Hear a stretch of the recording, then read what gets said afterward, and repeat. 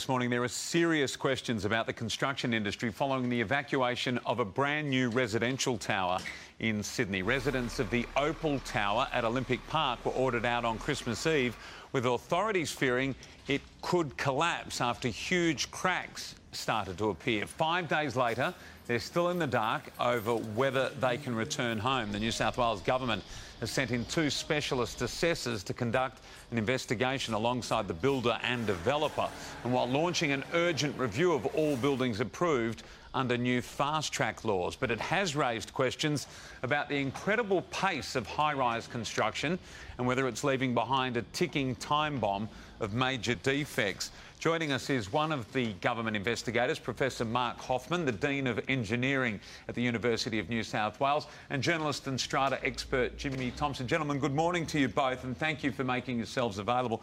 Such a serious and dangerous issue at this time of the year, although any time of the year it'd be just as catastrophic, obviously. Professor Hoffman, you've already had a preliminary inspection of the Opal Tower. What can you tell us?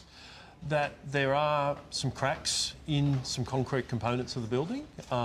They're, at the moment, everyone's seen it, where they're located.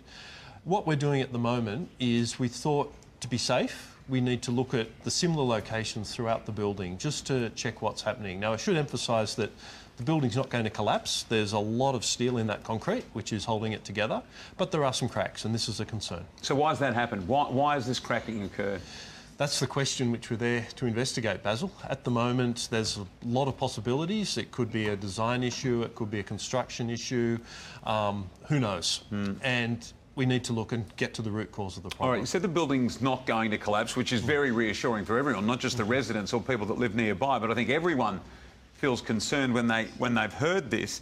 Did they handle it in the appropriate way then? Did everybody need to be evacuated, or those areas need to be evacuated? There's 2 reasons to do the evacuation. One is a concern about safety, which is, at the moment, is being very, very conservative. The other issue is that if we're going to be going in and looking at all of these different sites, we have to go into people's apartments, sections of walls have to be removed, and it's extremely disruptive for everybody.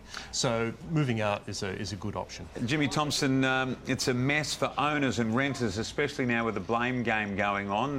They've been kicked out of their homes, but their homes are their homes and they want to get back in. What rights have they got? Well, the lucky people in all this unusually are the renters, because obviously if they can't live in their apartment, their lease has been broken. There's already been noises made that they'll be looked after by fair trading, and so they can claim rent back or not to have to pay rent, and when the lease is up they can get out of there. But the problem, the ongoing problem, is the owners, and especially the owner residents, because this isn't just their homes, this is their investment, which, you know, right now you wouldn't put a market in the Opal Tower on, you know, an apartment on the market. You most certainly would not. Now, what about strata laws? They're meant to cover some of these things. Is there any coverage from strata laws? Oh, there are bits and pieces of strata law. There's a 2% defects levy, you know, which is supposed to cover defects, but 2% of the cost of this building isn't going to come close. And as far what it will come down to, I noticed the Premier saying last night that the full extent of the law would be brought to bear in all this. Well, you know, that's a feather on top of the building, because at the end of the day, it will be left to the owners to pursue this through court themselves, if need be. One final question to both of you then. What does this tell us about the wider industry and the certification process, and who can certify that something is compliant or indeed safe? What does it tell us about that?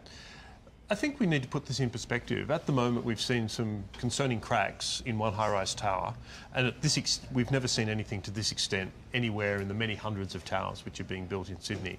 And I think at this stage we probably can't extrapolate this one piece of cracking which we've observed through to a broader issue. It may never have been picked up, it may have been fine, even with the most robust certification. Just briefly, Jimmy, do you agree with that?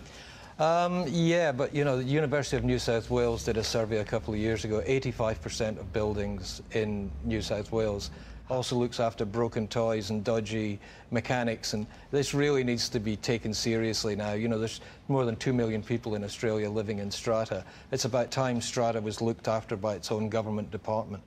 Mark Hoffman, Jimmy Thompson, thank you for your time. Hope the residents are okay, and the good news is that building is still standing and doesn't look like coming down. Thank goodness for that. Here's Mike.